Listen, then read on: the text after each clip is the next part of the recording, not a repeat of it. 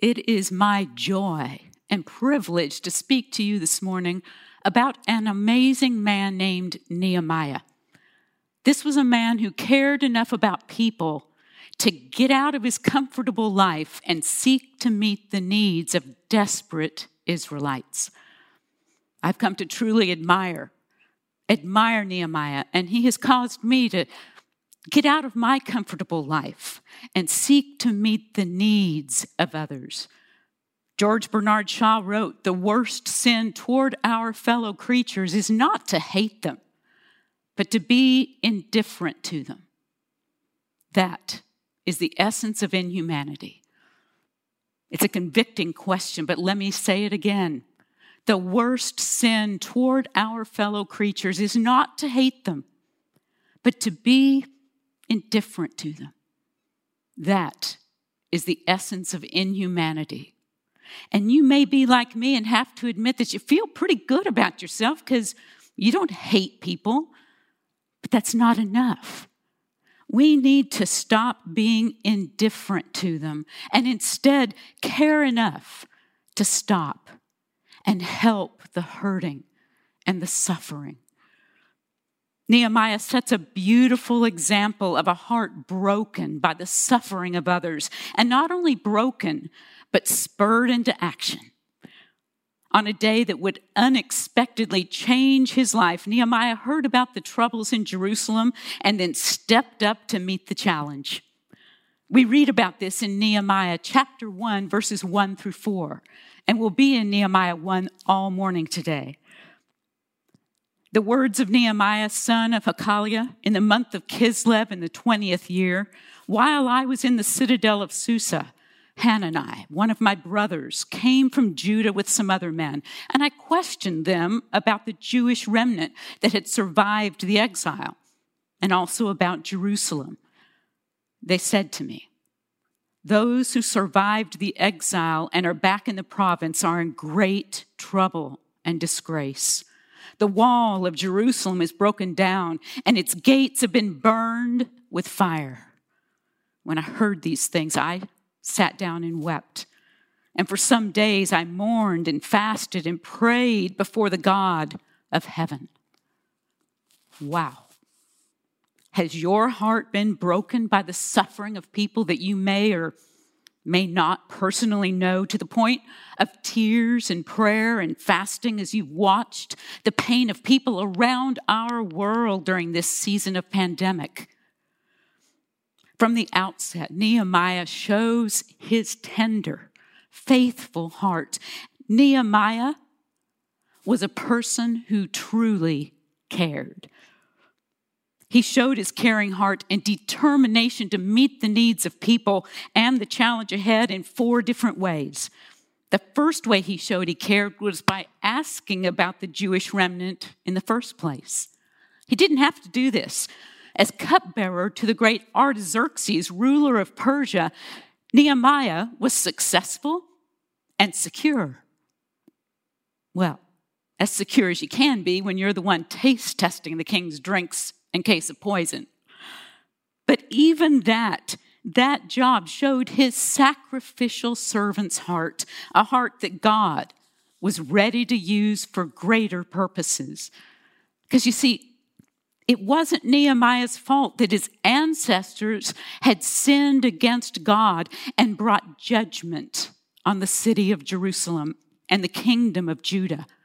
In fact, Jeremiah, not to be confused with Nehemiah, but Jeremiah, he prophesied 150 years earlier in Jeremiah 15, verse 5. He says, "Who will have pity on you, Jerusalem? Who will mourn for you? Who will stop to ask how you are?" Who indeed? You see, it was because of their sin that the Israelites had gotten what they deserved. But in his compassion, God chose Nehemiah to have pity and to mourn and to stop and ask how they were doing.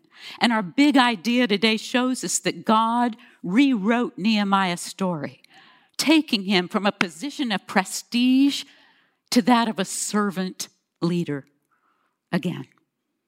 God rewrote Nehemiah's story, taking him from a position of prestige to that of a servant leader. Nehemiah had held a respected position of high standing and influence in the king's court. He became a caring and prayerful servant of God's people. And to make this more personal, who is it that God wants you and me to stop and ask how they're doing? It's tempting not to ask, and I am guilty of this, because their answer may be uncomfortable and demand a response or actions that I'm just not eager to give. But as Aldous Huxley said, facts do not cease to exist because they're ignored. And Nehemiah did not ignore the painful facts concerning Jerusalem and its returning exiles. He asked about them. And then he cared to the point of tears. I'm reminded of the song that we just sang, in which we ask God to break my heart for what breaks yours. I mean, seriously, what is it in our world today that breaks God's heart and ought to break ours? Would it be human trafficking? The desperately poor and jobless? The sick, abused, and lost? I mean, we could go on and on, but where is it that God is calling us today? How is he calling each one of us to respond? Verse 4 of chapter 1 says that Nehemiah wept over the brokenness of Jerusalem and her people.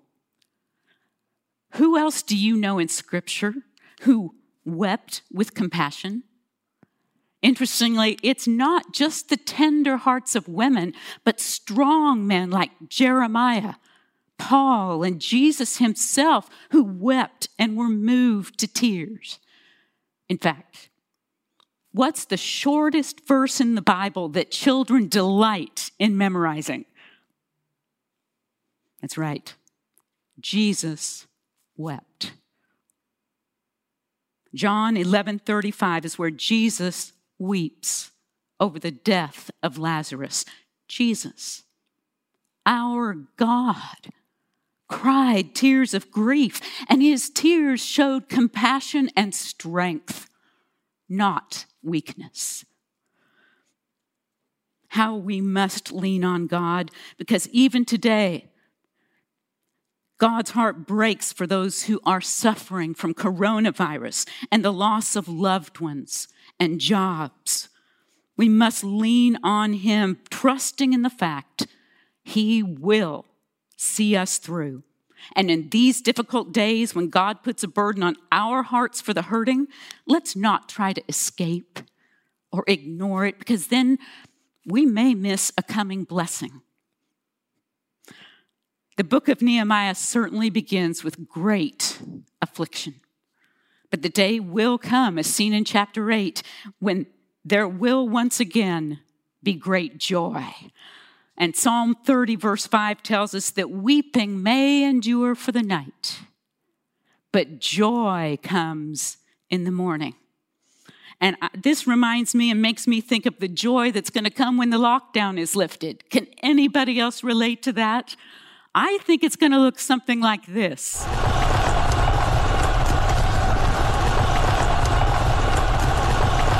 Absolute, pure joy. Well, the third way that Nehemiah cared after asking and weeping was to pray. And he didn't pray just once. The book of Nehemiah opens and closes with prayer. In fact, there are over 12 instances of prayer recorded in this book. Are our lives saturated with prayer? Speaking of Christians in the church today, Alan Redpath said, "There is too much working before man and too little waiting before God." It's too easy to get ahead of God and then look back to him saying, "Well, isn't this the way you wanted me to go?" No, instead, we must get in the habit of praying before we speak or act. It's not our nature, but we must get in the habit of praying before we speak or act. We see in verse 5 of Nehemiah chapter 1, immediately after asking and weeping, Nehemiah prayed to the omnipotent God of all heaven, who is also personal and near to us. And he opens his prayer with, Lord, the God of heaven, the great and awesome God, who keeps his covenant of love with those who love him and keep his commandments. Does it amaze you like it does me that the God of all creation actually hears our prayers? And not only that, he answers them.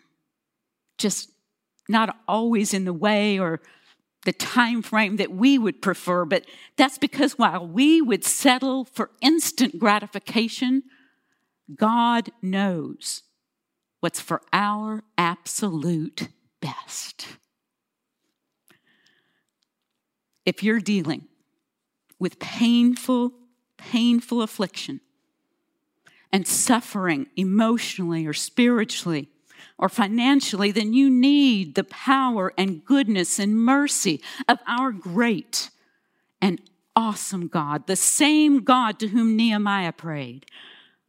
Seriously, is the God we worship able to handle what concerns us today? Absolutely. Not only is God great and awesome and hears our prayers, he keeps his word. Looking again at verse 5, we see that God keeps his covenant of love with those who love him and obey his commands. Yes, indeed, God keeps his covenant of love with those who love him and obey his commands. Back in Leviticus 26 and Deuteronomy 27-30, God had made a covenant with his people Israel, promising to bless them richly if they obey his commands, but warning them of dire consequences of disobedience. God sets an excellent example for us as parents in making both his expectations and possible consequences clear for his children. He did indeed keep his word. And as a result of their disobedience, Jerusalem, now in Nehemiah's day, stood in ruins. With God's permission, Nebuchadnezzar had destroyed the temple, the palaces, and the walls of Jerusalem. The people were now unprotected and in dire straits because of their sin. The same thing happens in our lives. There are consequences for sin. Looking back at Nehemiah's prayer, the larger portion of it was devoted to confession of sin, as seen in Numbers. Chapter 14, verse 18, we see that Nehemiah was counting on God's love and forgiveness of his repentant people. We read that the Lord is slow to anger, abounding in love, and forgiving sin and rebellion. Praise God for his love for us and his forgiveness of our sin. Take note in Nehemiah 1, 6, and 7 that he uses the pronouns I and we, not they. When confessing the sins of a generation he didn't even know. It would have been very easy for him to blame his ancestors and others for the sin that was causing the destruction of Jerusalem. Instead, Nehemiah prays, I confess the sins we Israelites, including myself and my father's family, have committed against you. We have acted very wickedly toward you. We have not obeyed the commands, decrees, and laws that you gave to your servant Moses. When we pray for the sins of our nation, may we not pray for those people, for the ways in which even we as believers have contributed to the national disgrace through our words or actions or non-actions. What will it take to bring us collectively to our knees in repentance? Nehemiah's prayer shows his knowledge of the Old Testament law. And in verses 8 and 9 of chapter 1, he reminds God of his words found in Deuteronomy 30.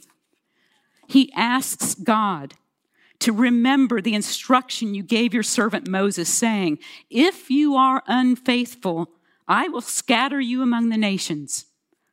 But if you return to me and obey my commands, then even if your exiled people are at the farthest horizon, I will gather them from there and bring them to the place I have chosen as a dwelling for my name."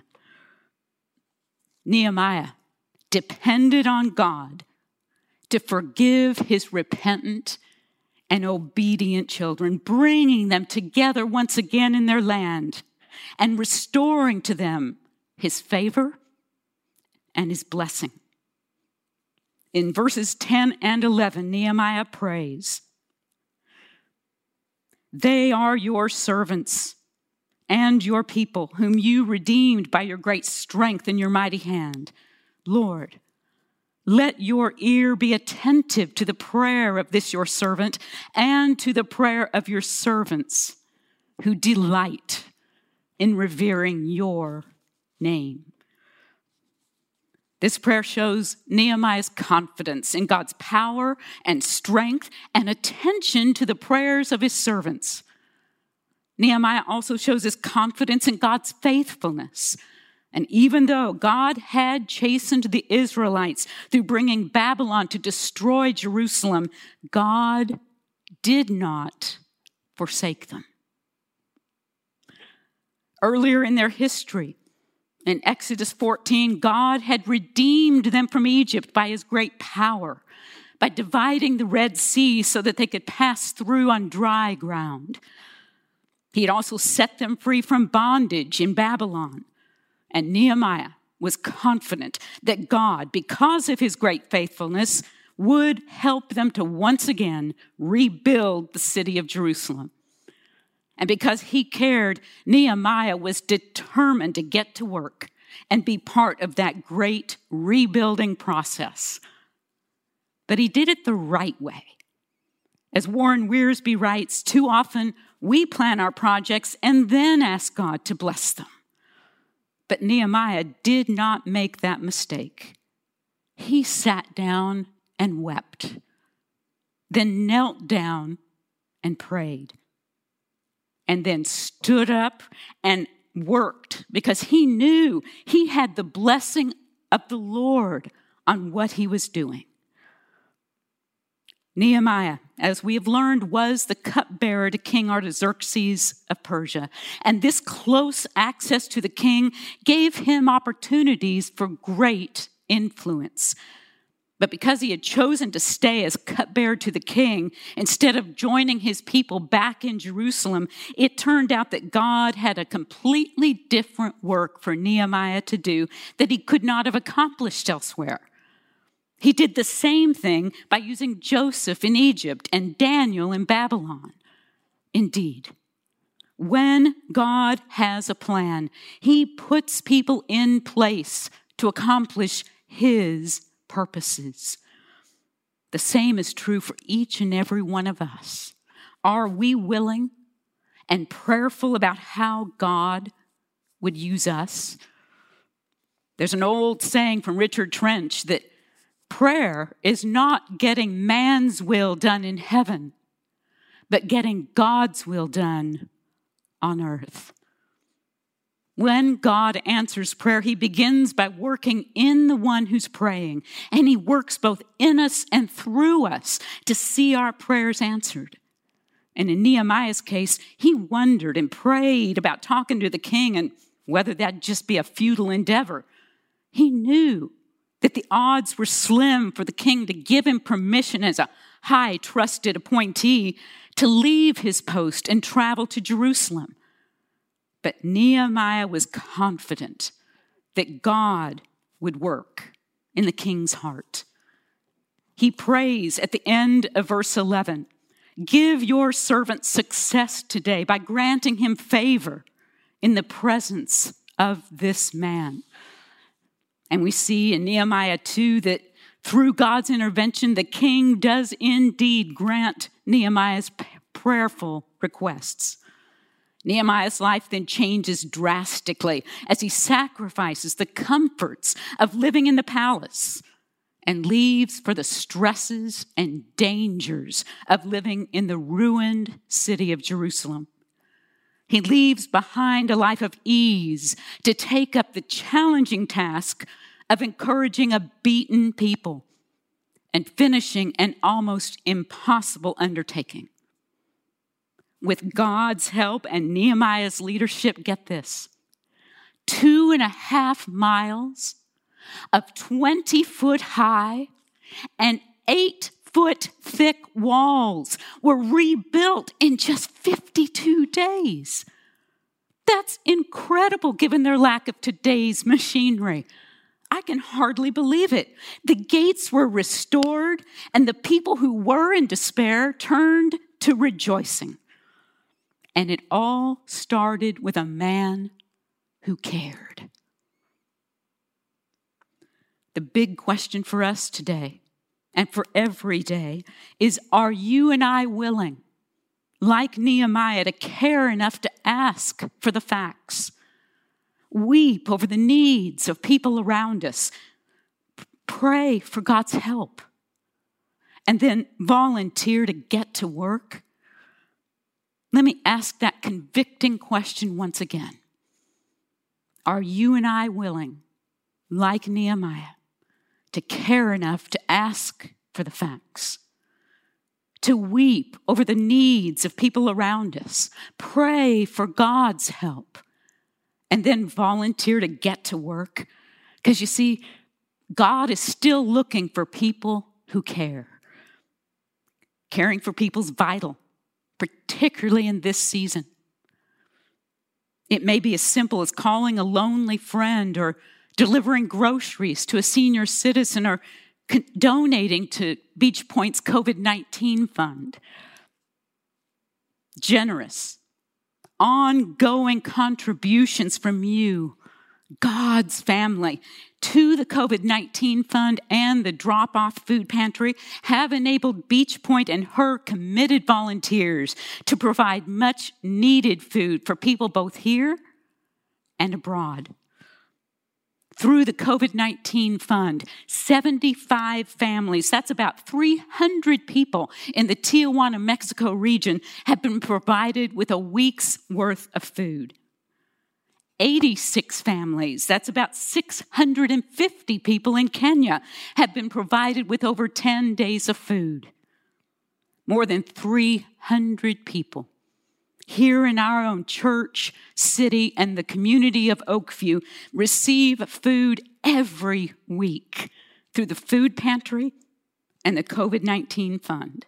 And on top of that,